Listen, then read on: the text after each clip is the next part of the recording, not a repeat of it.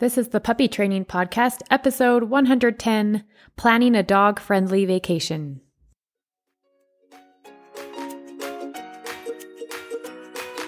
This podcast is designed to help you on your journey of becoming best friends through love and learning as you train your own dog from home. And I'm here to help you every step of the way. This is the Puppy Training Podcast, and I'm your host, Amy Jensen. Hi, everyone. How is your week going? We are getting ready to head to Park City in a few weeks, and Baxter is coming with us. So today I want to share with you how I get Baxter ready to go on a vacation. But before we talk about that, did you know that we have a junior training course just for kids? We help thousands of clients train their own dogs from home and recently created a puppy kindergarten class just for kids. That's right. We are having so much fun teaching it. Parents are, of course, encouraged to attend. You're welcome to come.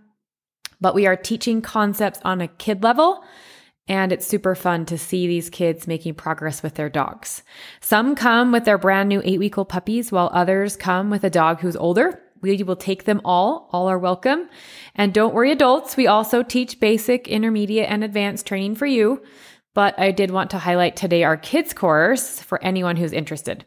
We will start new rounds of all of our classes and courses in August, so watch for the updated class schedule that will be out in a week. Okay, so you want to take your dog on a trip. Where do you begin? First, find a pet-friendly place to stay.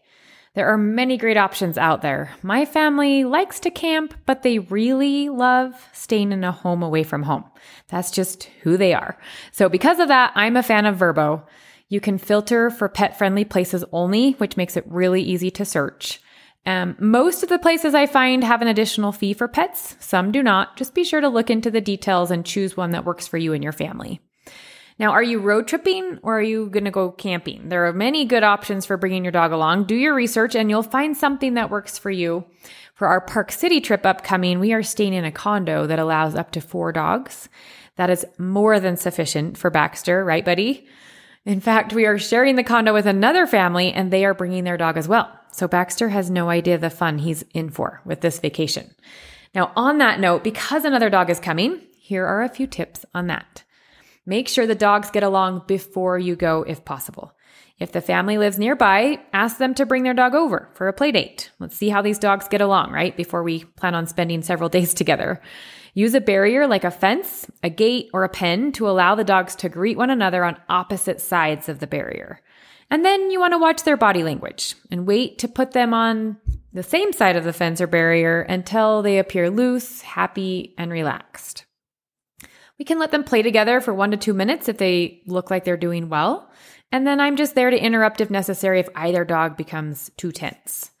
If the dogs seem to enjoy being together, you'll enjoy the vacation more. Now, if you can't get together beforehand, that's okay. Just do the same type of greeting with a barrier when you arrive at the vacation home or wherever you're staying. Also, plan on keeping the dogs separate when unsupervised, using crates or a pen or having them tethered to you with a leash. Let them play if they are friendly, but plan on being able to separate them as well throughout the day. Another good practice when vacationing with your dog is to not leave them alone in the vacation rental, right? We want to make sure we're keeping track of our dogs and being good, responsible pet owners. And leaving them alone can be tricky when you're vacationing. So plan on taking them with you whenever you leave the condo, campsite, or hotel room. It helps to know the area where you are traveling so you can look into finding those dog-friendly restaurants or other pet-friendly experiences that will help you and your dog have a better time. Then you can make arrangements as needed and there won't be any unexpected surprises. It's a good idea to have a backup plan in mind anytime you travel with your dog. So for example, I know my daughter will want to go shopping when we are in Park City. I just know that about her. So we're planning on it. And Baxter is not a service dog and will not be able to go in most of the stores. Some might be dog friendly. Great. I'm not sure exactly which ones are or are not. So I'm going to have a backup plan of I'll stay outside with Baxter in the shade while you go with dad and shop, or dad can stay outside with Baxter in the shade and I will go in the stores with you and shop, etc.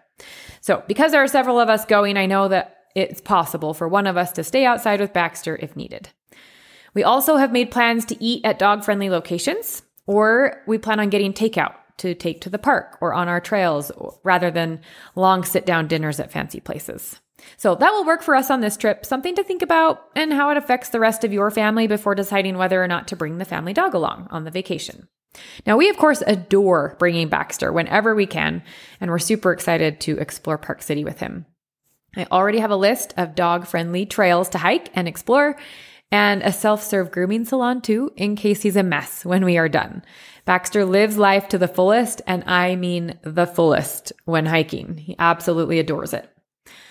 Now, for sleeping at a vacation rental, I like to bring a crate. The vacation home will be unfamiliar for Baxter, and so I'm anticipating that there might be a little bit of, discomfort there. He's going to be happy because he's with us and we're familiar to him, but it also helps to bring his crate where he has another familiar space that he can be comfortable and relax, especially at night when sleeping. The crate may also come in handy if you're traveling with your dog when riding in the car, especially if you have several kids or if you have a young puppy without a lot of training yet. That crate makes a wonderful place for that dog to spend time while you're eating at the park or hotel room or vacation home, etc. With a new dog joining the party, the crate also offers a great separate space. So if there's multiple dogs staying with you, like we talked about in the beginning, and maybe a dog that your dog's not super familiar with, that crate will provide that separate space when they need a break or when you want to take a nap even. If you can take a crate with you, I highly recommend it. It just gives you that peace of mind of having another space for your dog to spend their time. Now, food-wise, measure out their meal for the amount of days you are gone, and I store that in a gallon-size Ziploc bag. Don't forget the scoop. It's super handy to bring that with you, as well as you'll want to make sure that you have good food and water bowls. I like to bring Baxter's favorite treats and a good chew for him to work on while we are away. A novel object, like a novel chew or a brand new chew, is super helpful too. It's more exciting than maybe one that's been chewed on previously. So we often stop by the store and pick up a new chew just for our trip. I bring a backpack with Baxter's things in it for easy access. I like to put his harness and leash, poop bags, shoes if we are going somewhere where they will be needed and we'll be walking around on hot pavement, for example. I'd like to bring a collapsible water bowl or a portable dog water bottle. I bring both usually. I like to bring a long line in that backpack. So about 15 to 30 feet is my favorite length. 2 squeaky toys. So I bring several. A fetch toy that Baxter enjoys. I always pack hand sanitizer, wipes, and tick spray just in case. And this way the backpack's ready to go. I can grab it easily and we can be off exploring in no time. So having everything in a backpack makes it easy to get out the door quickly. Make sure to plan activities that your dog will enjoy too, and be mindful of hot temperatures, especially in the summertime. I like to bring plenty of fresh water for my dog, and we like to do most things in the AM or PM, especially if it gets hot where you are traveling. Never leave your dog alone in the car during the day, especially when it's hot outside. Always have someone stay with them in a cool place instead. Now remember to pack out what you pack in, you guys. Leave no trace behind you is the saying, right? Pick up after your dog so our communities will remain dog friendly. We can all help each other do this. We also want to obey local leash laws. Most local places have leash laws, so look into those before you go. In general, plan on your dog remaining mostly on leash with you. I do like to look up areas where I can take my dog off leash though, especially here in Utah. There's lots of great places to do that because my dogs love it, right? Baxter adores it. So I've been looking up some areas in Park City where we can go and explore and he can be off leash a little bit. Now, as with any off-leash activity, know your dog and recognize the risks involved. We recommend using a long line when training a solid recall, and I always pull that out if my dog is struggling with attention in any given new location. A good recall is a must in my book, so we work really hard on that, and I'm focused a lot on building trust between me and my dog before ever letting them off-leash. Now, again, you can always use a long line if needed, as your dog will get the feeling of being off leash, but you'll have reinforcement as well. We are driving to Park City by car. Baxter rides in the back with his SleepyPod Click-It Sport harness anchored in.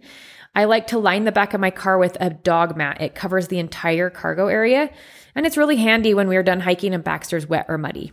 You can also use a crate for this. So if you don't want to use a mat, just bring along a plastic travel crate. That works super well to contain the muddy, wet mess as well. I always bring extra towels for Baxter just in case. I haven't decided if we are going kayaking or not in Park City, so I'll probably toss in his life jacket because most likely we'll end up doing some kind of water activity as he really, really likes the water. Better safe than sorry, right? All right, I think that's it. I think that is about everything that my brain goes through when we prepare to go on a vacation with Baxter. Hopefully you picked up on a few tips that will be helpful when you plan your next trip with your dog. You guys enjoy your week and happy training. If you have a question about anything you heard on this podcast or any other puppy training question, visit my site baxterandbella.com to contact me.